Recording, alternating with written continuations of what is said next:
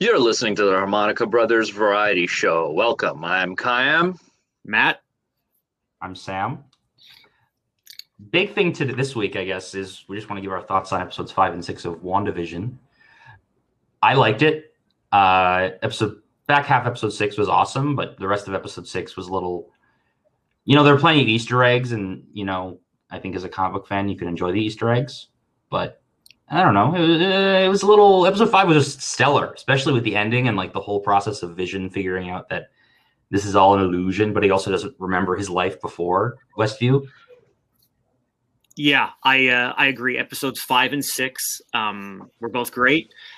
I love the ending of episode 5 with the reveal of Evan Peters as Quicksilver, who I'm realizing I like a lot more in the role than Aaron Taylor Johnson, who played him in Age of Ultron.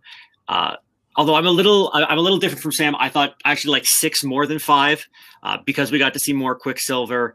I like the whole 90s sitcom vibe of it.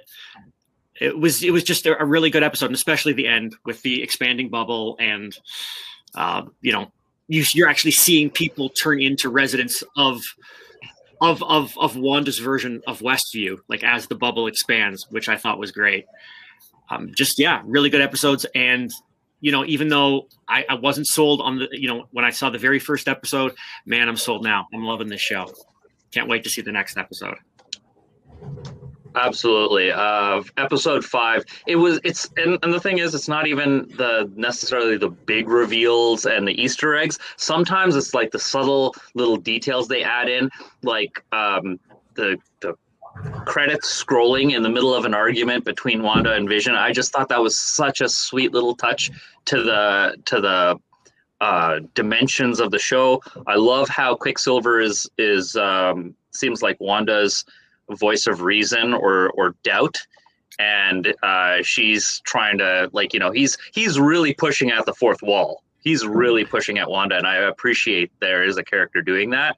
And I'm glad Monica Rambeau is gonna get her push as Photon. That's very exciting. So the one thing I'm thinking, like, she's gonna get her powers this way, right? Mm-hmm. But that doesn't make her a mutant, right? Because mutants are born with their powers. It makes her a mutate, less like Spider-Man or the Hulk. So I think just the ramifications of that. Some people will get powers because of the bluing of the thing, and maybe she's bringing people from other universes, which will be revealed in later episodes, so we won't get into it. I'm really excited for it as well. It might be revealed in later episodes. We don't really know. It might be revealed in later episodes. Yeah, like I just think it's cool how they've been laying this out, because WandaVision was going to be the 4th Phase 4 property we get after Black Widow, after I think Falcon Winter Soldier was going to come first, and I can't remember the other one. But basically, like, the fact that we're getting this first is sort of, I think, maybe setting up a lot of stuff, and I think that they're going to keep using Disney Plus as their way of setting up their movies, even though obviously with like that big investor thing, they told us what all their movies are going to be. They're going to like layer it in and make it really like unctuous. You could almost like, you don't have to watch the Disney Plus shows, but if you do, and you watch the films in theaters, hopefully we have theaters again in a couple of months. After everyone's vaccinated. Amen. But like, amen. Bismillah. If you, even if you, you don't watch them, you're going to be able to understand like Doctor Strange, the Multiverse of Madness, but you're going to have a hell of a lot more context, and maybe even a lot of like, ooh, I know this, and my friends who didn't watch WandaVision don't know this little thing that they're referencing in Doctor Strange, the Multiverse of Madness, which is probably going to get started because of WandaVision. And obviously probably going to pick up steam with Spider-Man 3, assuming that all the rumors about these alternate versions of characters appearing are true. Well, I will say one thing, though.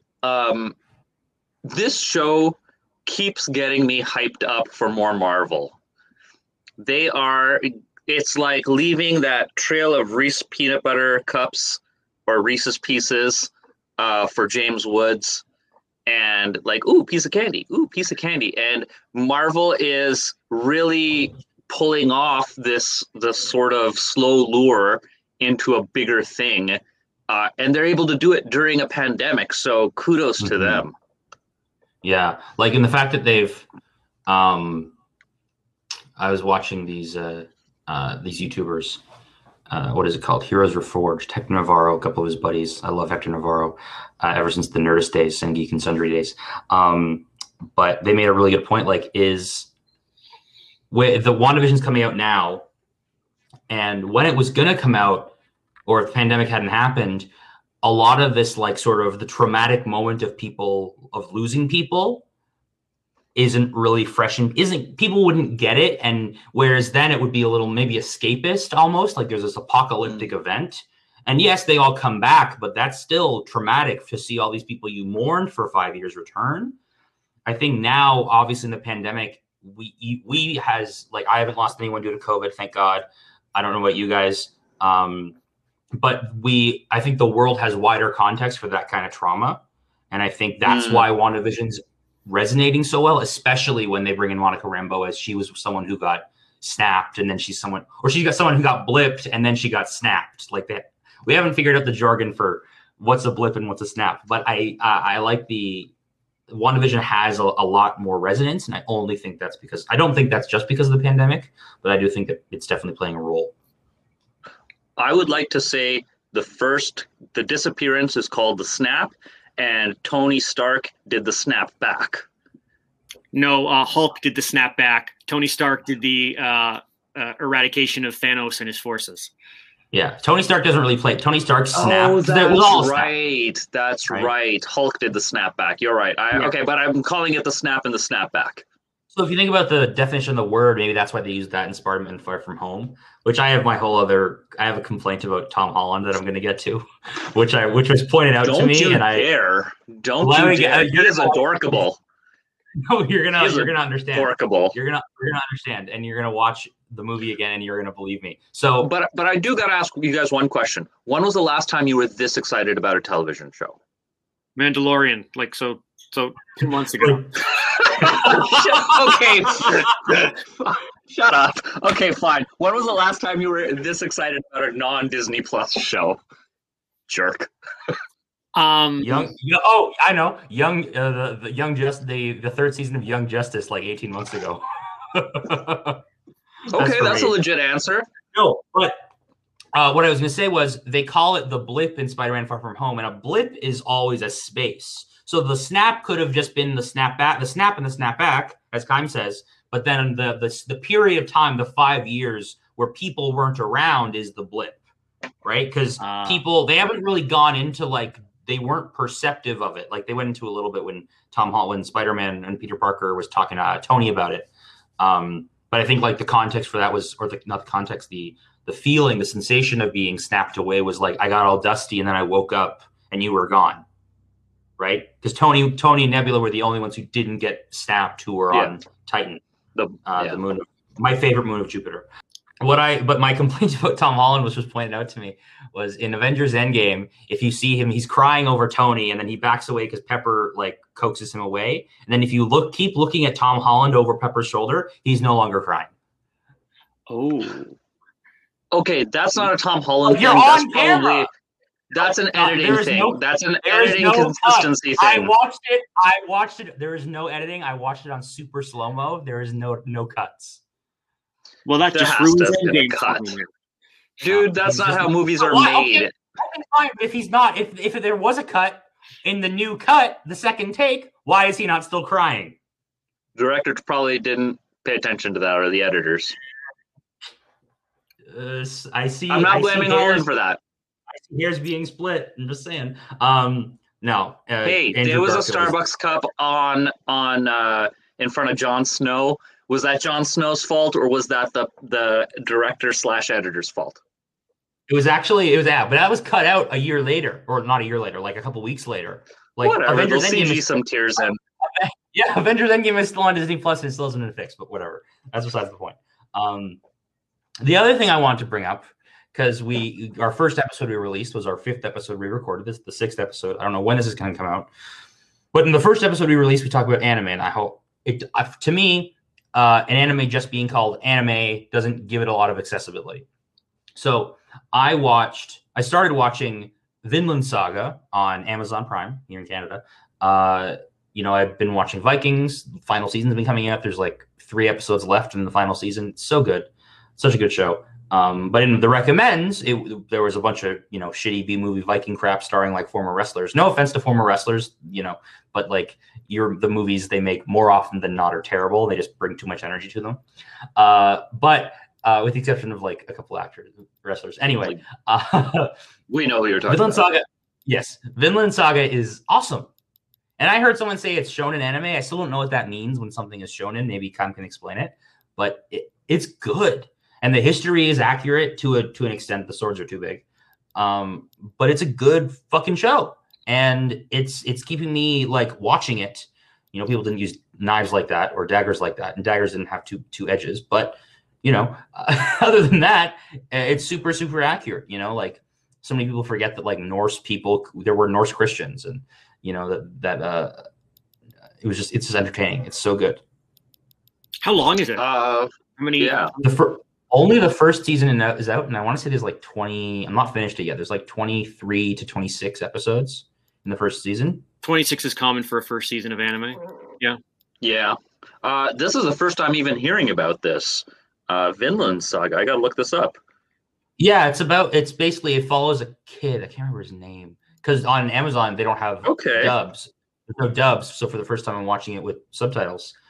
And anime with subtitles, but I'm watching it and I'm enjoying it. And it's basically about like some kid who wants to join Leif Erikson, who was the first European to ever visit North America, and founded, and he found a place in the Northwest Territories. But Vinland is obviously like modern day Newfoundland, or in that region of the Maritimes.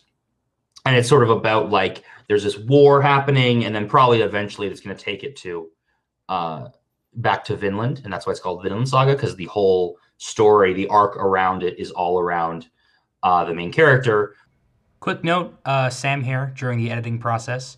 I was wrong. That is not why it's called Vinland Saga. It's just called Vinland Saga because I guess that's a cool name. Anyway, back to the show. Who starts as a kid and they're keeping him young. He's not like aging up super fast, which I'm really enjoying. Which is one of my big gripes with anime. He's like a 14-year-old and he's like super good at what he does. And I'm like, he's 14. Like when I was 14, I had a growth spurt and I didn't know my own limbs because then I was so clumsy as a result. Right?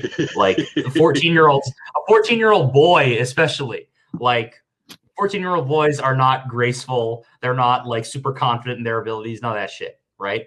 I have a whole other problem with Ash Ketchum because he's like what 10, and it's a good show, and I'm watching it. Yes, it's anime, but once again, I'll say again, like it's not just anime. I'd argue it's a historical drama or a historical like fictional historical accounting of events. As it is, Wessex violation of Dane law or something like that. Like that's history, and it's anime a second. So just to go back to your point about shonen, shonen anime are generally like they've got a lot of action. They're targeted to like teenage boys, young men, that kind of thing. A lot of times, and I think we said this on the anime episode, or at least Kai said it on the anime episode. A lot of times they're kind of never ending and they go on forever, like Naruto, One Piece, Dragon Ball. But there are shows like Vinland Saga, which I haven't watched yet, but I have heard, which I guess fall more into those like blocks of seasons where maybe they're more interested in following along with. I assume it's based on a manga, but I don't know for sure. But it is. Yeah. So maybe they're more interested in following along with the manga, taking a break and coming back when they've got more material instead of just, making sure, coming up with filler so that they've got something to show every week. It sounds interesting. I've thought about checking it out, but I don't know. I get caught up with a new season of Attack on Titan and things like that. But, I might have a look at it if you recommend it. I think that what we missed in our anime chat was that there are subcategories of anime for everybody. And what we completely forgot was that historical manga and anime is actually a thing. And that's probably how I'm going to experience Les Mis for the first time through anime. You're going to watch, it's called like yeah, Le Petit Cosette or something? Something like that, yeah. And I'm going to watch the anime version of it because, you know, a 10-hour docudrama on Annie is just not my jam. Don't but watch that. historical. Watch the musical is awesome. I listen to the music. I've got that, like, you know, always ready to go on Spotify because I love the music from that show. I mean, I love Broadway music. Is that the one with the Viggo Mortensen one, or the Hugo? What's his name? Hugh Jackman one? Yes, that was the movie version. He's a great singer. I'd watch it. The movie version is okay. It was a little unique compared to some of the other musicals that Hollywood has done because I believe they actually sang live, you know, as they were being filmed instead of doing like ADR and stuff like that. But I would say watch the movie. But if you really want to hear some really good performances, because especially Hugh Jackman is a good singer, but I feel like the role of Jean Valjean was a bit too much for him. I don't think he filled the shoes. He did well, but if you watch, if you listen to like a Broadway cast recording, that's better. Yeah, because some of the notes that they have to hit are, I think, were a bit out of Hugh Jackman's reach, but still. So I'm going to defer to your expertise. I had no idea Matt is so into for real. I am. Yeah. Yes. But I only because I read the book, but long before I saw, and the only thing I've seen of Les Mis is the musical with Hugh Jackman and Russell Crowe and Anne Hathaway and Amanda Seyfried and Eddie Redmayne. I enjoy it. Like, I think, like, when you take that compared to like a musical, what's a recent musical Hugh Jackman's done is The Greatest Showman, whereas that it's very positive, it's very showy and loud. And I think he's more comfortable in that, and like his Jean Valjean, I don't know. I didn't feel the depression. I didn't feel the fact that medieval France fucking sucked, right? Or revolutionary France sucked. I didn't get that, and I got that more from Russell Crowe's Javert. I felt like the failure of not catching like the guy. I felt I got more weight from the villain, I guess, or the anti-villain, I should say. Certainly, their performances, I think, were a lot more emotive than what you might see on the stage. I mean, it had to be because, I mean, you've got a camera right in their face filming them. And actually, I think Russell Crowe did.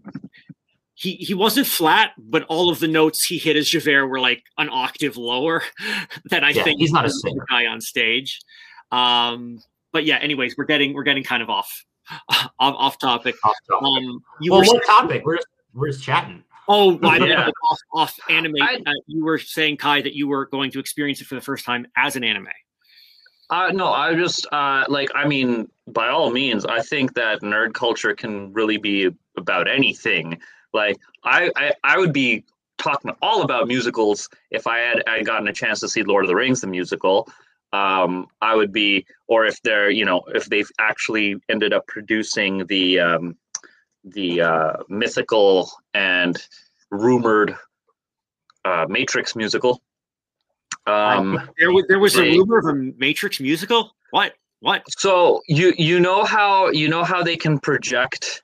Like, basically the sets were going to be more like the Mandalorian screens, like, because you know how they have digital screens for the Mandalorians instead of green screens. Right, so imagine a digital screen, imagine a projector projecting the code onto characters or certain parts of the stage. So there was cool visual ideas about that. So with a property like The Matrix, I'd be interested because obviously Les Mis, Victor Hugo has been dead for a long ass. Or was it Alexander Dumas? I should know that. It's Victor Hugo. The author It's Victor Hugo. Victor Hugo. But with the Matrix, the Wachowskis are still alive. Were they involved? I have no idea. This may have been a fan thing, like the Fight Club musical that got shut down. But I think it fell apart before it ever launched, because the same way the Spider-Man thing did, because like they would just get stuck and the actors would just be swinging, because they wanted to do like the high flying karate stuff as well on stage, but hooking up the actors to those wires, and it was never a good idea. So once people saw how Spider-Man went, I would have paid real money to watch Spider-Man just hanging and watching that show like just fall apart midway. That would have been great. People literally died. Kind of. God. Oh, did they really? Oh, yeah. Didn't like a guy die during the performance or something? Like, because he fell? I didn't hear about that. I heard somebody broke their leg. Jeez, I did not know somebody died. Oh, damn. But blood on Marvel's hands. So here's my question. Why is there... So I'm guessing the Les Mis anime isn't going to be a musical, but it's not. I'm sort of fascinated, like, because that's a really smart way of giving yourself, of a genre giving itself really mainstream appeal, or appeal in a different, especially if they're recording it, if it's in Japanese, and obviously will be, it's an anime, it's made in Japan. Like, that's how you get like an audience in France. Like the French love Victor Hugo. They love Les Mis. I think the anime came out a while ago. And I would imagine even the musical differs from the book, or even the dramas that you've seen based on it. I would imagine the anime probably goes off in its own direction as well. I've always wanted to watch it. The problem is it doesn't seem to be on any streaming services. I'm part of the Livewire pirate crew. Jesus. I watch One Piece, so we all have our pirate crews. I'm part of the Livewire pirate crews. There's the Kazaa pirates, still old mofos. I will not say I watched One Piece. I've watched one episode and I hated it. Like my hatred was visceral. Like, I watched the first episode just because I completely understand if you enjoy something like that. I don't get it, but I don't understand it, but I accept it, I should say, because he ate a mysterious fruit and that made him rubbery. Okay, fine. Rubber doesn't break swords, but his hat isn't made of him. So why does the sword break when it hits his hat? Like, because anime. But here's the thing. Like, in our and we talked about this. We'll probably post it next. Our continuity in storytelling, right? It's anime. But there is and I understand also a healthy suspension of disbelief when you watch anything, not just isolated to like science fiction or superheroes or whatever, but like that took me out of the anime. I had too many. If I have that many questions that I don't think are going to ever get answered because anime, I'm not going to keep watching. Maybe that's just because I'm too cynical. I mean, I'm. Like, I think I've made it clear that I don't like it when things don't make sense from a continuity standpoint, or sometimes even from a logic standpoint in shows and movies. So I can't really disagree with that. It's just I don't watch One Piece as well. So okay, yeah. One Piece is one of those stories that it's all about character arcs more than it ever will be about internal consistencies. So if you care more about the internal logic of a universe, you will never enjoy One Piece, because it's all about just getting the characters from point whatever to point whatever, getting them to be the king of the pirates or whatever. That's it. That's a good point. And for me, I think that's what it comes down to. It's internal logical consistency. So if the rules of the universe are that you eat something or you find something and it turns you rubbery and it turns your hat rubbery or whatever, as long as everybody else who's exposed to that also turns rubbery and their hat turns rubbery, I'm good. Even though logically it doesn't really make any sense, if that's if that's how things work in that universe, as long as that applies equally to everybody in the universe, then I'm good. Speaking of logical consistency, we'll be back with our discussion of fan expectations of Star Wars. Yeah, and I think logical consistency is definitely going to come up in that. First in a series. It'll come up for me in terms of my expectations. Yeah. So we'll be back. Okay. So our topic of discussion for this week's episode is just fan expectations generally. This is going to be the first in a series. We're going to talk about Star Wars right now. Then we're going to talk about, later on the line, we'll talk about Star Trek, and then we'll talk about comic books generally, Marvel, DC. You know, the laws of the universes are pretty similar. So I'd argue they don't need a separate week each. The original plan. I was going to say the original plan was that we were going to talk about just fan expectations, just in general, and bring examples from all sorts of different series and genres. But then we realized, that would take forever. We could talk about that for probably 5 hours. So that's why we're sticking with just Star Wars for now. This topic's gonna let us, I think, also get into like some fan toxicity stuff that Kai wanted to look into. That we could just look at and address, because with Star Wars especially, it's the worst in Star Wars. Out of any fandom I've been in, it is the worst. It's toxic. Like, there are some toxic ass people in the Star Wars fandom. And I think a lot of it comes from the subversion of expectations. So I think that's good that we're talking about this now. Yeah. I'd like to start off by discussing basically the creative lineages. So when it comes to Star Wars, the seed of it all was, the history of it all, its roots come from cowboy movies, comes from samurai movies, things like that. But then we go into it, really the seed of it is George Lucas. And he's where it starts sprouting out from. Of course, you get, you water it with some Joseph Campbell, you put some sunlight from, I don't know, whatever influences he had, and so on and so forth. And you grow it. Oh, with the visuals. I forgot the guy's name. The guy who did the original designs and stuff. But, he was the sunlight. That's the one. Thank you. Yeah. Yes. And yeah, those two definitely influenced him. And we grew this plant that had different branches. That is the Star Wars franchise. Now, some of those bore great fruit, others not so much. But what ends up happening is that eventually the fans become the creators and are creating this orchid. The fans, as they grow up and become influenced by this, and they're out there creating, eventually come back to it and get to do their take on this beloved thing. And so that is something I think we absolutely have to keep in mind, that the people who are creating it are fans and not people who utterly hate this just for and want to do these projects just to piss people off. I think that's an absurd accusation. But yeah, I just wanted to put that out there. So when you say fans, I'm assuming you're referring to people who are now making Star Wars, because the original trilogy and the sequels, or the prequels, I should say, were all made by George Lucas with George Lucas's guidance. Yes. He had no hand in the sequels at all. He didn't have any. I think he was on call for Solo and Rogue One. I'm not sure of that.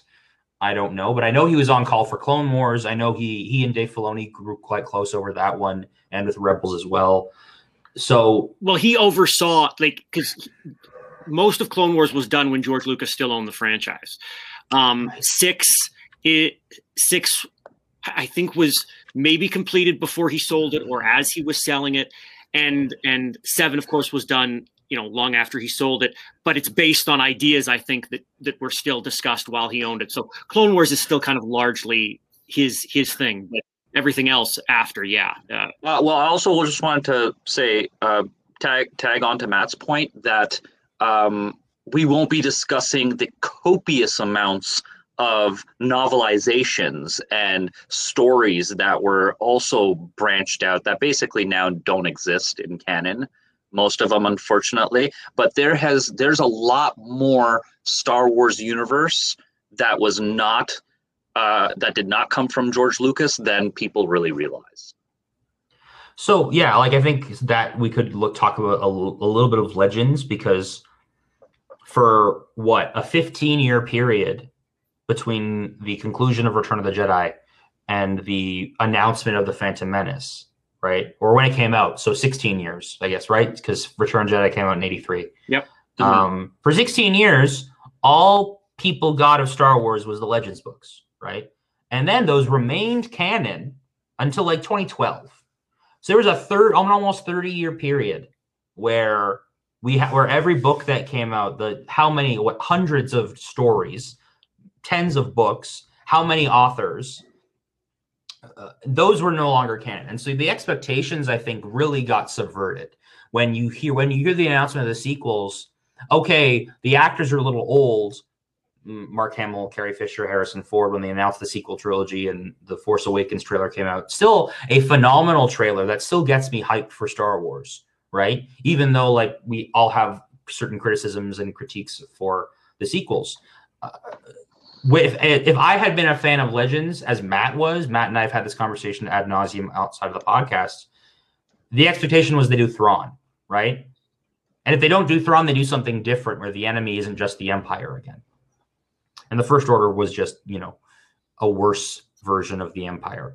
So I think the fan expectations were subverted, and that's why a lot of the toxicity, I think, was always present in Star Wars. It really just came out swinging, I should say, when the sequels came out, and people sort of who were always in the fandom became less mainstream, but they stayed as loud. I would say that really the disappointment or fans' disappointment dates back to the prequel trilogy. It may have become more toxic. It may have been become more. Those people may have become more vocal. There was no Twitter or Facebook or anything like that in '99 when the Phantom Menace came out. So. People might not have been able to express themselves as openly, but people were upset with the prequels. I saw the Phantom Menace. I was still fairly young when the Phantom Menace came out. It came out in '99. I was first introduced to Star Wars I knew of Star Wars, but I first saw the original trilogy when it was re-released in theaters in 1997 as the special edition. And so there were 2 years between that and when the Phantom Menace came out. And I already had my ideas of how I thought the Republic fell and how Anakin Skywalker came to be Darth Vader. And I think I would imagine a lot of people did. They'd been thinking about it for even longer, since the original trilogy was first released in theaters. So everybody already had their expectations for the prequel trilogy. And I don't think anybody thought that we were first going to be introduced to Anakin Skywalker as a 10-year-old boy. So I think that's the first instance of fan expectations not necessarily being met. And I know nobody had any would have thought about something like the midichlorians or that kind of explanation for the Force. I think it's a slightly different situation because George Lucas is still responsible for that. So while fan expectations may have been subverted, it was still, the story was still being told by its creator. And I would argue ultimately in the end, those three movies still add to the universe and still make sense within the larger narrative, something that I think we'll get to the sequel trilogy doesn't necessarily do. But yeah, I would say the issue goes back to the prequel trilogy. I am, as every Star Wars fan is aware, OG fans of Star Wars do have, they have problems with the prequels, and the Phantom Menace has a lot of that vested anger. There's a meme going around like early last year, which was like 100% of the good quality, 1% of the prequels is in Phantom and Clones, and 99% of it is in Revenge. And like seeing that, like it is the better movie out of the three of them. But I came to Star Wars as a prequel fan. The prequels were the first thing people my age saw, people born like in the early to mid 90s, right? And maybe if I had parents who were nerds, I would have been shown something different. But my parents aren't massive nerds like that, right? My dad's maybe saw the second, he saw Empire because his friend said it was so good, but he never saw the others, right? When I came to Star Wars, yes, you come away once you enter the fandom, you become aware of the prequel, like poo-pooing, I should say, especially now. But when you, Matt is right, when you watch them though, George Lucas is still it is still George Lucas's baby. And Dave Filoni talks a lot about this, and he makes a phenomenal point in the little docu-series they do about each episode for the first season of The Mandalorian, where because episodes, not episodes, I should say, A New Hope to at the beginning of New Hope to the start of the end of Revenge of the Sith is the unbroken line. I think I said this on the podcast before. Is the unbroken line of the rise, fall, and redemption of Anakin Skywalker, not Darth Vader, of Anakin Skywalker, and that's why that is an unbroken thing that cannot be messed with, no matter what people put in around it. Oh, this was happening at the same time, so you watch the Clone Wars, or this was happening at the same time, so you watch the original Clone Wars by Jenny Tartovsky. Or you read certain Legends books that take place in that interim during those the events of those movies of that, I guess, 34 year period, I think it is, from the start of Phantom Menace to the end of Return of the Jedi. Return of the Jedi. So yeah, I think you're right, Matt, because that sort of the subversion is that everyone had so many years to build up. What were the Clone Wars? Was Ben a clone of some kind? Was it war? It was a war between clones, right? Clones were fighting on both sides. The Clone Wars, right? It's not called the Galactic Civil War because that's what it was. A separatist group working against a Republic group, the Republic. And I think that subversion maybe is where a lot of the anger was sparked, because being a prequel hater in Star Wars fandom, even today, is super mainstream. But I think the difference with the prequels is, I mean, aside from what we've discussed, yes, it may have subverted expectations. Yes, it probably didn't line up with what most people thought, the Clone Wars were, or the fall of Anakin Skywalker was. But it doesn't diminish the story that we were already told, which I would argue the sequel trilogy in a couple of ways does. So while it's irritating that it's not exactly the story I wanted to see, it's not that problematic, because it's still, it's still part of this, like you said, this unbroken line that tells the story of Anakin Skywalker. I think it does great justice to the character of Obi-Wan Kenobi and Yoda, and introduces some great characters like Mace Windu. And I think it still even does justice to the story of Anakin Skywalker. So it's a slightly different situation, and that's why I think while it may have started some of that, some people's issues with the Star Wars universe, it also didn't really become as big a thing as maybe it has under the sequel trilogy. Yeah, I wanted to just point out that the fandom was so toxic, and the hate I won't even call it hate. The vitriol against the prequels was so bad that two of the cast members really did have some severe mental health issues afterwards. Kid who played Anakin, literally his life got screwed up bad because of how much Star Wars fans hated it. And the guy who played Jar Jar Binks, I think he talked about committing suicide. I mean, that's how bad the Star Wars fandom got for those two human beings. Okay, I actually forgot about that. Yeah. And so that, like, when we bring this topic up, when we're talking about this, we're not just talking about, like, I didn't want to just talk about like the fan expectations, but really see just how deeply this runs for certain people and what the consequences really can be. The technology also changed, so the visual expectations also adapted. So I also grew up watching the prequels as my first Star Wars. That was my introduction. So for me, I look at the original series and I think, wow, of all the remakes they're doing, this would be a great series to remake right now, recast and re-technologize and upgrade the effects and everything and the fight scenes. They should totally remake the original series. I would love that. I would love to see that. Of course, right now there are probably fans spewing blood out of their mouths and eyes in utter hatred to me, and I'm okay with that. But that's where I've entered in. So for me, it was more. I was always fascinated by the concept that the original fans were so blown away by the original just because it was something new and something so dynamic. So I'm wondering if that plays into the way the expectations work. So this is actually something I was bringing up to Matt right before we started recording the podcast today. And I was watching this, Vanity Fair has a YouTube series, which is basically like X super movie star breaks down their most iconic roles. And I was watching Paul Bettany's. So he's talking about Master and Commander, Knight's Tale, Avengers, of course. He does talk about Star Wars, of course.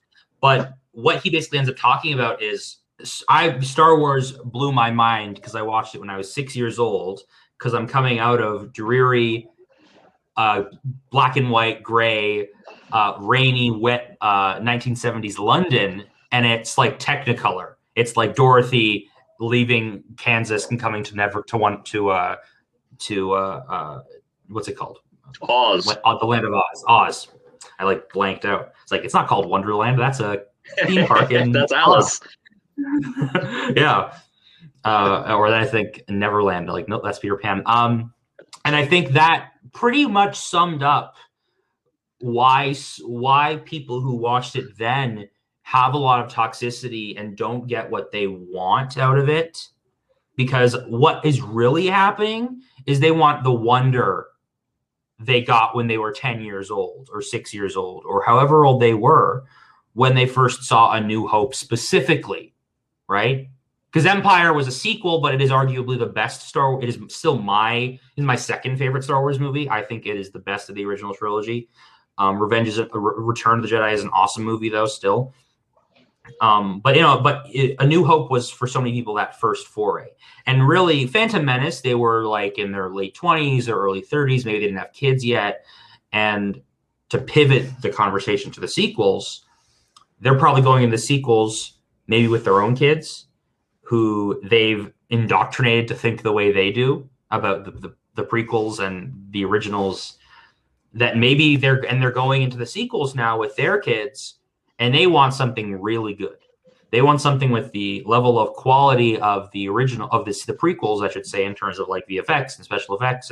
And even with the caveat that, everything I read to, inject Star Wars into my body like heroin, is, even though that's no longer canon, that doesn't mean this won't be good. This won't be good, right? That's not like the sequels in general, not specifically The Force Awakens. So you're coming out of that as someone who was disappointed generally about the certain fates of characters, because I always look at stories as very character driven. I don't care about the fate of the galaxy as long as my characters, I say mine because I like them, because fans are taking ownership of things nowadays. The characters that I was sort of rooting for, and for me that's Poe and Finn and Rey, is the main triumvirate, the holy trinity of the sequels. You come out of it, when you come out of the bubble of the sequels of those three movies, I came out really dissatisfied.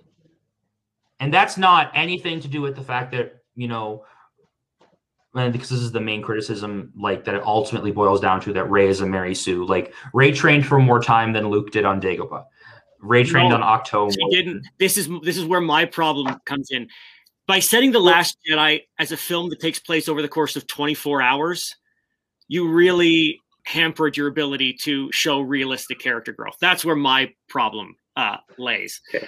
Luke right. didn't really train that long either, and I have my own problems with that too. But I think setting The Last Jedi up as a film that takes place over the course of 24 hours was a mistake. Let it breathe, and then everything just seems more realistic. Okay, so I was wrong. Fair enough. Now, Sam, I'm glad you brought up heroin. And that might seem like an absurd statement, but I just watched this documentary on crack, and I also have worked in addictions and mental health as well. And one of the things we learn is that once people get high for the first time off of a hard drug, one of the things that they return to drugs for is to get that first high. And the first high for a lot of people who use super hard drugs like crack, heroin, that sort of thing, they never get that first high again. And so I'm wondering, like the way you were describing it, that they went from this dreary gray and to this technicolor space fantasy world, the fact is that they're never going to get that high again. They're never going to get that sense of wonder again. And so is it even possible to satisfy those fans? And the fact is that their kids are going to love I hate the fact that my little cousins think Jar Jar Binks is hilarious, but I have to accept that they're going to laugh at that because they're like 10 years old. That's their thing. But it is possible to get that rush, that high back, because the last 10 minutes of the second season of The Mandalorian proved that it was possible when Luke Skywalker came in and saved everybody by mowing down those dark troopers. It's very difficult to get that, because I think to get it, what you're seeing has to line up with how you envisioned the story to progress. It didn't work for the prequels for a lot of people because they had, as I said, all those years to think about how the story would unfold, and it didn't line up with it. But the sequel trilogy presents an even more problematic issue, because while the prequels aren't exactly how I imagined they would be, nothing ever said that that's not how they could be. The problem with the sequels is that by bringing back the Empire, by destroying the Republic, by turning Luke into just a shell of his former self, you're kind of saying that and bringing back the Emperor, you're kind of saying that everything that happened in the original trilogy really doesn't matter. And that's almost, not only is that not the way people thought it would unfold, it doesn't even make real sense that is how it would unfold. Like, that is the most intelligent critique of the sequels I have heard ever, Matt, and I thank you for that. So you bring up a good point, which is when we're talking about the things being rendered ultimately meaningless. I'd argue, as much as that, as awesome as that final episode of The Mandalorian is this season, season 2 is, and especially the Luke scene, sort of what it did for a lot of people, and I think that scene did a real disservice to the sequels, and that ultimately Disney, they didn't fuck themselves, but they that is like an act of self-flagellation, because what they've done is they've now given all of these what are whiny man-childs who are always whining about the sequel sucking, and really aren't looking into. Maybe examining and doing a valid critique, because valid critiques of the sequels do get lost in the mix, because I get the sense that they are few and far between.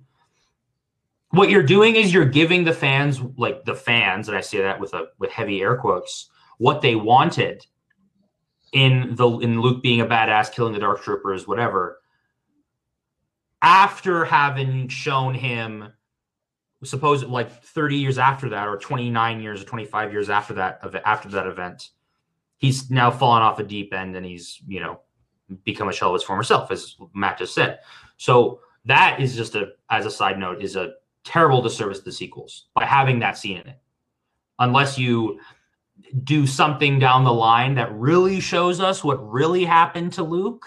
Because again, I still don't know, how did Luke come to a place where he thought he'd have to kill after he redeemed his father, who was so evil?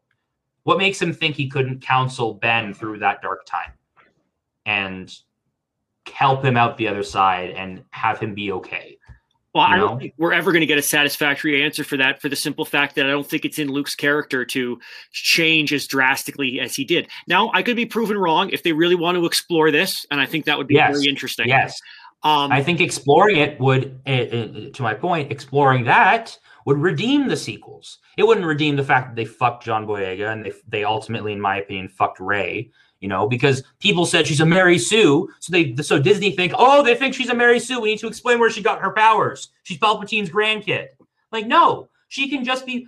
Anakin was the chosen one, but he was a fucking slave on Tatooine, right?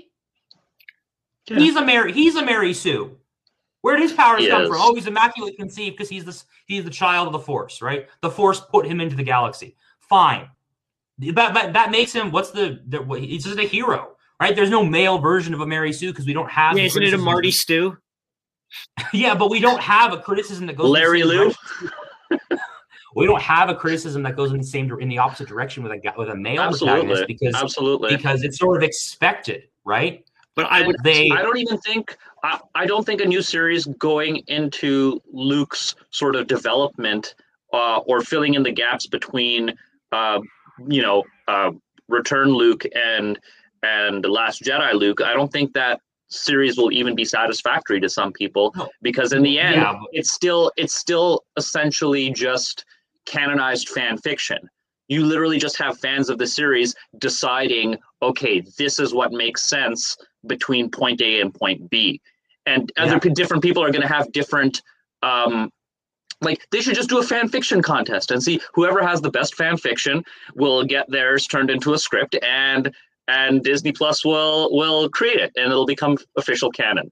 But why not? I mean, that's what they do. They literally go to director saying, what's your vision for this?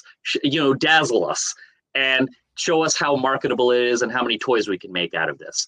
And I don't see the difference between that and going to a fan fiction page and just picking out whatever works. But then by that logic, the sequel trilogy is also fan fiction. We just got some directors who wanted to tell it. So then, I mean, then we get into this thing is anything that George Lucas didn't put his name on canon? Well, it makes, honestly, that, this is going to be a little bit of a tangent and we should bring it back to Star Wars after I say this, but it brings up can you really be the auteur of the auteur of a work that is not your own, right?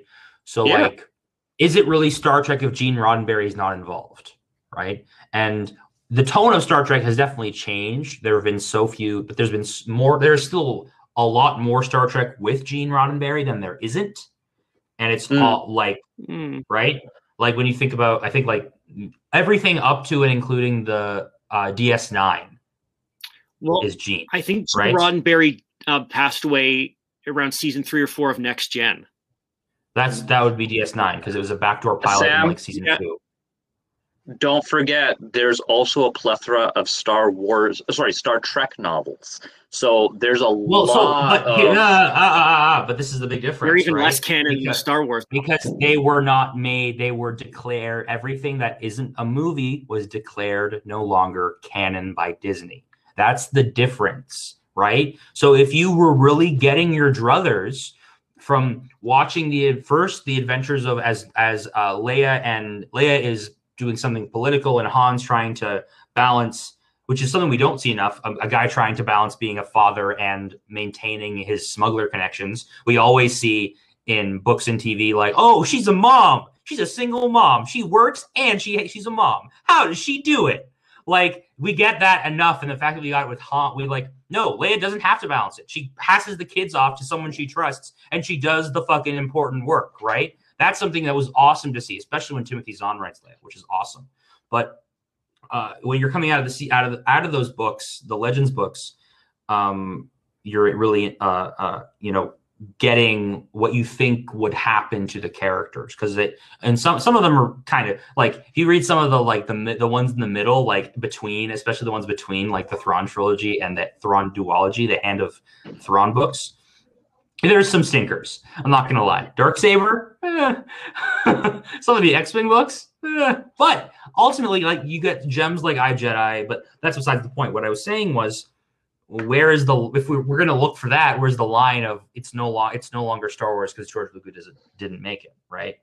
It's no longer Star Trek because Gene Roddenberry didn't make it. So that means everything that was started from Voyager to the present isn't actually Star Trek. So I don't think the fan fiction argument is really going to work with Star Wars because ultimately this is all we're going to get. Because I could go out, I could raise $500 million. I could cast Sebastian Stan, Alden Ehrenreich, and I don't know who play a young Leia. I don't know. But and Childish Gambino, Donald Glover, and I could make my sequel trilogy, you know? And I get I don't know, I get JJ, or I get whoever, or I get Colin Trevorrow or Ridley Scott, or a really good, and I write a script, I make it, whatever, and then I can't put it out. You know why? Because Disney's going to sue my ass, right? There's ultimately Ridley Scott. There's fundamentally nothing stopping a multi-million, so anyone, if they have the time and the money for making a Star Wars movie, saying this is canon, and then just taking the legal hits from Disney as they come, right? And trying to put up, and then I put out the movie anyway on, like, so I just send out a link on my Twitter. Here, watch it here. Yeah. See if you like it. That's called bootlegs. That's called like bootlegging your own series. So what is the hallmark? If I can get sued for making money off of it, it's not Star Wars? Well, I guess essentially, as long as you own the IP, then whatever you make is canon. Yeah, like that's why, like, anyone can make Hamlet, right? Anyone can make a Hamlet. Anyone can make any Shakespearean story. Anyone can adapt the Odyssey, right? Because there is no IP for it, because the creator is dead and they didn't sell the rights to anyone. So then we backtrack. Let's backtrack actually back to Star Wars. Fan expectations when it came to the sequels, I think, were of seeing Luke a la the final episode of The Mandalorian. It was of seeing Luke and Leia and some kids, because in whatever you make, if you hype up a relationship and then they get married, later down the line in that same canon, they're going to have had kids. That's sort of just how things work out, because apparently in fiction, two people can't just be happy living together and loving each other. They have to have children. But that's besides the point. So you expect them to have kids. Okay, they have Ben, they have Kylo Ren.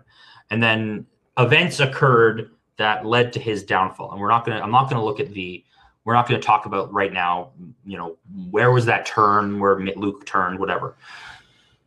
So then it becomes, as a fan, I'm going in wanting a satisfying narrative for these new characters that they've introduced, right? Mm-hmm. And still, they made their pilot, because they built up their pilot character as a longtime servant of the Republic and the Rebellion. But then in The Rise of Skywalker, they decided to do what the original trilogy did and made the pilot character a smuggler. They ultimately fucked Finn out of resolution, right? Where was Finn at the end of? He hugged Rey and Poe, and Rose, and that was it, right? Yeah, and we don't even know what happened to Poe. The only person we really got a fate for was Ben. Was Ben and Rey, right? Like Kylo and Rey. Kylo died on. I do want to point something out to our listeners, that the disdain Matt and Sam show for the sequels, I truly believe that it comes from a love of the material and wanting to see it live up to its true potential. I don't feel that from a lot of fans that I see on the internet or on any, not that I pay attention to them, but I just wanted to point that out, that there's a difference between expectations of it didn't give me what I want versus expectations of they missed some very basic principles of good storytelling or logical character development. And I just want to point out that nuance. Thank you. Especially now at the end, like, so I do love Star Wars. It is one of my favorite, like, things in, like, nerd culture. Ironically, after I watched Force Awakens, I met Matt. I was told to read. I read the Heir to the Empire trilogy. I read the Thrawn trilogy. And then you're annoyed that Thrawn's not in it, but it's no longer canon, so you can't really you can't complain that much. And then you're whining that Thrawn would have been a better villain, blah blah blah. But now I don't really have a leg to stand on anymore, because Thrawn is now an inevitability. We're getting him in a different context. We're not going to get Luke and Leia and Han fighting him, or we might if they bring in, as I suggested, Alden Ehrenreich, Sebastian Stan, and Donald Glover to fight Thrawn, because that would be awesome. Why wouldn't they? And also, that's a great way to recast characters, younger versions of these characters. Yeah, but I agree with what you said, Kai. Once, I think it was you. I don't agree with like we have one person playing a role and then another person, and then we go back to the first person playing the role. Like if we didn't have the sequels where the roles are played by Mark Hamill, Harrison Ford, and Carrie Fisher, then it would be different. But I think it would be weird to have different people playing them in between the appearances of these other actors playing them. So, like, when we bring it back to fan expectations, were fans pissed because it wasn't good on the wide, or are fans pissed because it wasn't a dude? And I think it's the latter. Because if it was the same and Ray with an A, and he was Ray Palpatine and a dude, I do not think the vitriol would have been the same. But when they made it, if they had made it a guy, if you're watching it from the 70s, now it's people in their 50s who want to see the next generation of heroes after Luke, Leia, and Han fighting the villain, whoever that is. And they probably wanted a guy. I'm sorry, but that's just the way the cookie crumbles. They wanted a guy, and they didn't like that They didn't like that the hero of the story was a woman. I think that's what it was. And I think if it was a dude, I think I would still have legitimate criticisms, or I like to think I would. I'm sure Matt would as well. But I don't think a lot of the vitriol would have been the same if Rose's character was awesome. The best part of Last Jedi by far. By a country mile, Kelly Marie Tran was the best part of Last Jedi for me. And they completely cut her out of the third one. Completely. The fans were garbage to her. I'll say, and we'll get back to this.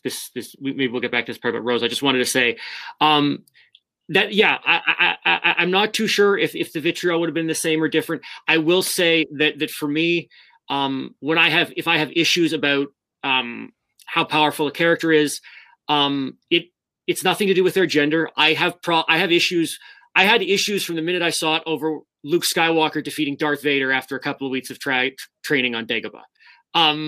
I never liked Starkiller in the Force Unleashed because he pulls a Star Destroyer out of the sky and then beats the hell out of Vader and the Emperor at the end. And who is this guy? We never heard of him, and now he's the strongest guy in the universe. So my only problem with characters is just I just want to see characters developed in a logical way. And like I said, I've got problems with all of these characters in these other. How do you enjoy anime, man? That's the case. Okay. This goes back to what I was saying. There's an internal logical consistency to those. My problem with the characterizations in Star Wars is to reach the power level that he attains at the end of Revenge of the Sith and A New Hope. Anakin Skywalker trains for, there's 10 years between The Phantom Menace and Revenge of the and Attack of the Clones. There's 3 years between Attack of the Clones and Revenge of the Sith. There's 19 years between Revenge of the Sith and A New Hope. He has been a Jedi for a very long time. But now Luke comes along, and he is no more powerful than Anakin. But he seems to only need 2 weeks on Dagobah. Well, he has 3 years between A New Hope and Empire, but I don't know what he's doing then because there's nobody around to train him. He basically has 2 weeks on Dagobah, a year between Empire and Jedi, but again, I don't know what he's doing. Well, in the comics, they established that he was taken by a lightsaber stormtrooper. That's 4 years. Now this guy... Push up my glasses. Now this guy... Okay. I see that. The amount of time that it's taking to become powerful in the Force seems to be diminishing, and there's no explanation as to why. So in universe, we don't understand what it takes to be a Jedi or be strong in the Force or anything. In those anime, they already established that there's certain conventions in those shows, and if that's what all the characters, it takes all these different characters to be powerful, then fine. But it's maybe more uniform in that universe. There's no uniformity to how any of these characters grow in the story. I'd argue that character development actually, anime could be better in this way because is like sort of the better medium for showing character growth, because when you have 4 hours of content in between boss battles, or 8 hours of content, or 10 hours of content, however long a season arc between villain fights is in anime, I can, as a filmmaker or as a creator, I can justify showing the growth of power in a person over every episode, be it filler or story. Mm-hmm. And as someone whose nerdiness wasn't really sparked until I started playing D&D a couple of years ago. When the hero's journey now is an RPG. You start at level 1. You can hit a sword 50. You can hit with a sword like 55% of the time. You're rolling the D20 if it's Dungeons and Dragons or Pathfinder or something in that vein, where you're using the D20 mainly. I can maybe kill a goblin in one hit, maybe. But then by level 20, I am literally Aragorn from the end of Return of the King, right? Yeah. Because I think Lord of the Rings is something that is sort of exempt from a lot of these like complaints, because it really does show a progression of sort of ability, especially in Merry and Pippin, right? They start from two guys who only care about like eating and smoking and fucking around with fireworks, and then by the end of Two Towers, they're cunning and they've made alliances and they're with Treebeard. And then by the end of the third one, they've become warriors in their own right? And if you read the appendix in the end of Lord of the Rings, then you would learn that they become like rulers and like leaders of their community, and they become the tallest hobbits ever, and they are buried next to Aragorn, which is extremely sweet. But in Star Wars, they don't actually do that. They don't portray progression except with the most satisfying Force-using character story in Star Wars, Ahsoka Tano. Well, they do show it. They show her progression from Snippy Padawan, that's why she's called Snips, to her zenith at, I guess, in either the end of Rebels, when you last see her in Rebels, or in Mandalorian, whichever one takes place first. Yeah. So like, you get the hero's journey, and people have no complaints about Ahsoka Tano because she has that hero's journey.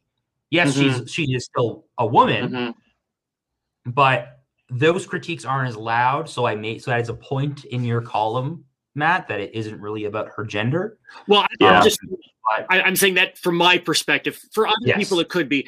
I would also argue that even though we don't see it, Anakin has a logical growth, because we know that between Phantom Menace and Attack of the Clones, he's training with Obi-Wan, he's training with the Jedi. We know he's fighting in a war between Attack of the Clones and Revenge of the Sith. We know he's hunting down Jedi and learning from the Emperor between 3 and 4. But we don't know what Luke is doing really. There's nobody around to really teach him. Yes, we can establish things with the comics and stuff. But if you look at it just from the movies, we don't really know how a character like Luke or a character like Rey are growing. I do think that that's why the what's we're looking for. That's why I do think that is why the Rise of Skywalker democratized the Force and essentially made it so there is a finite amount of Force, and if there are fewer Force users, it is less like all of the Sith. I think that's what they established. Like, that's why they said, like, all of the Sith are in me now when Palpatine was talking, and all of the Jedi are in you now. And if you kill me, all of my power will flow into you, and I will take over your body. I like that idea much better than, I mean, if you look at the surface, I can see that. It's better than this idea that, like, for some reason, when you kill a Sith, you get all the spirits of all the previous Sith. Like, no, that was kind of just thrown out there. Walker. Yeah. So I think Highlander Force is much better. Yeah. So, like, I think that's what they were aiming for in the end of Rise of Skywalker, because whatever your criticisms of Rise of Skywalker, that's an awesome fucking scene where, like, all the Jedi ghosts are talking to her. It establishes that either Ahsoka Tano is dead or she's just not around. Does that mean Grogu dies? I have so many questions, but don't say that. It essentially establishes that there is a finite amount of Force, and all of it is in her, and that's how she is able to beat him, because she has the guidance of Qui-Gon Jinn and Mace Windu and Yoda and Luke and Leia and whoever else. I'm really liking this idea. I think they need to explore that more, because that makes even Luke's journey make more sense. It makes so much more sense. So like that's how Luke was able to defeat Darth Vader, because Darth Vader, all the dark side power was being taken over by Sidious. And this is the one I've heard. This is what I understood when I came out of Rise of Skywalker. That's how I understood it, and that's how I self-justified her sort of rapid power gain. I Matt, really did that occur to you? It didn't occur to me, did it? Because I was too taken aback by just this bizarre turn where all of us, like in Return of the Jedi, Palpatine wants Luke to kill him, but just so he, assumingly just so he can give himself to the dark side, but in all of a sudden Rise of Skywalker, it's like, kill me and you can have all the spirits of all the Sith. And I was just like, this is really out of left field. I don't know what to make of this story development. But you could argue that they do say that in Return of the Jedi, because he says, kill me and you will become more powerful than you could possibly imagine. That's what Sidious says to Luke. Okay, if he says that, then that would kind of tie into that theory. Or he said something along those lines at the end of Return of the Jedi. Anyway. So after all of this sort of exploration, this chat about expectations, do you think that Star Wars fans are justified in being so vocal that their expectations have not been met? Or do you think it's a case-by-case scenario depending on what the fans are griping about? And do you even think the fans can be ever 100% satisfied? So I would argue that fans' expectations will always be subverted. We're never going to get what we want. I'd argue that fan hopes, I can hope for a satisfying conclusion and a satisfying passing of the torch between generations of characters, especially in something like Star Wars that really does emphasize the sort of the generational journey, right? Like Obi-Wan is a contemporary of Luke's father, and he also taught Luke's father. And Yoda is a teacher who himself taught every Force user in Star Wars in some format, with the exception of Darth Sidious and Darth Maul. He was Count Dooku's master, who was Qui-Gon Jinn's master, and Count Dooku's turn to the dark side was the primary motivating factor was the death of his apprentice, and his apprentice's apprentice would be the one to kill him and take his place as Darth Sidious's apprentice, right?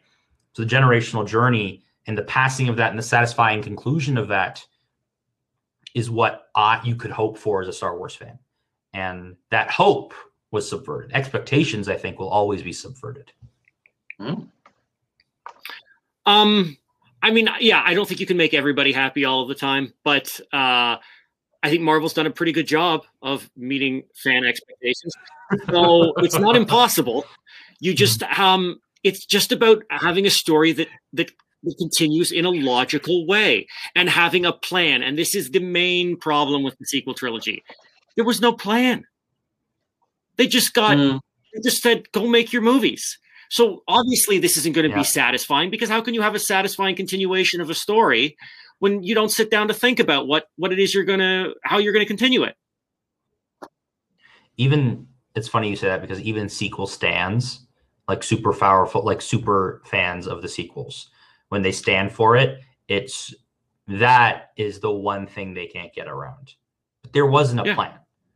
Like the plan was, let's make The Force Awakens, and if people like it, we'll make a sequel, right? Because that's what happened with that early on in the making of films and sequels. I think the first sequel ever was The Godfather Part 2, maybe, or something earlier, probably, but like of the modern like 20th or late 20th century filmmaking, zeitgeist. It was, for me, what I can think of as The Godfather Part 2.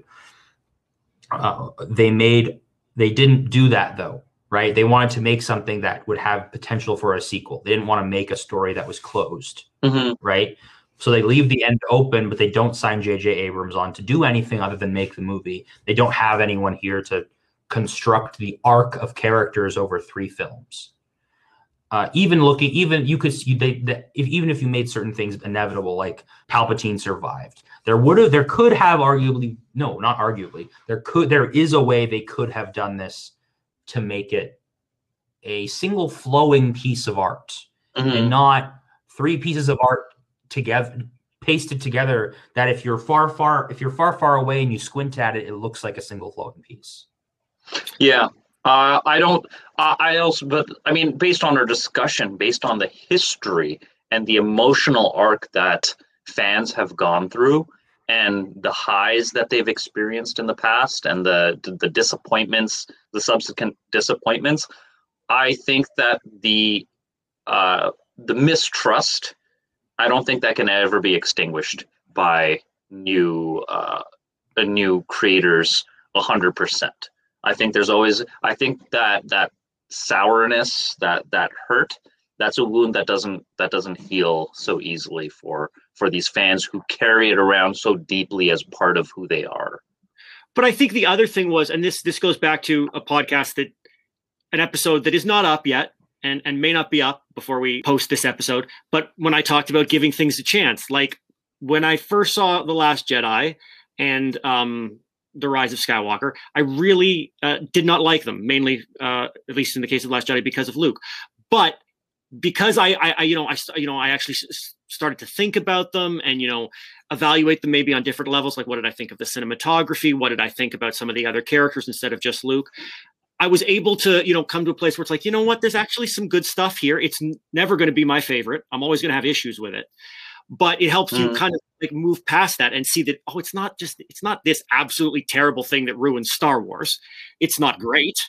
But it's watchable. But I think the real problem they had with the sequels is that you've already got this whole Legends continuity that people had read and grown up with and loved, and so people have seen clearly. Oh, Luke progresses in this way, and I really like that. And so when you change that kind of thing, of course it's gonna bother some people because it's so different from what they had already read when it came to these years. All right. You've been listening to the Harmonica Brothers Variety Show.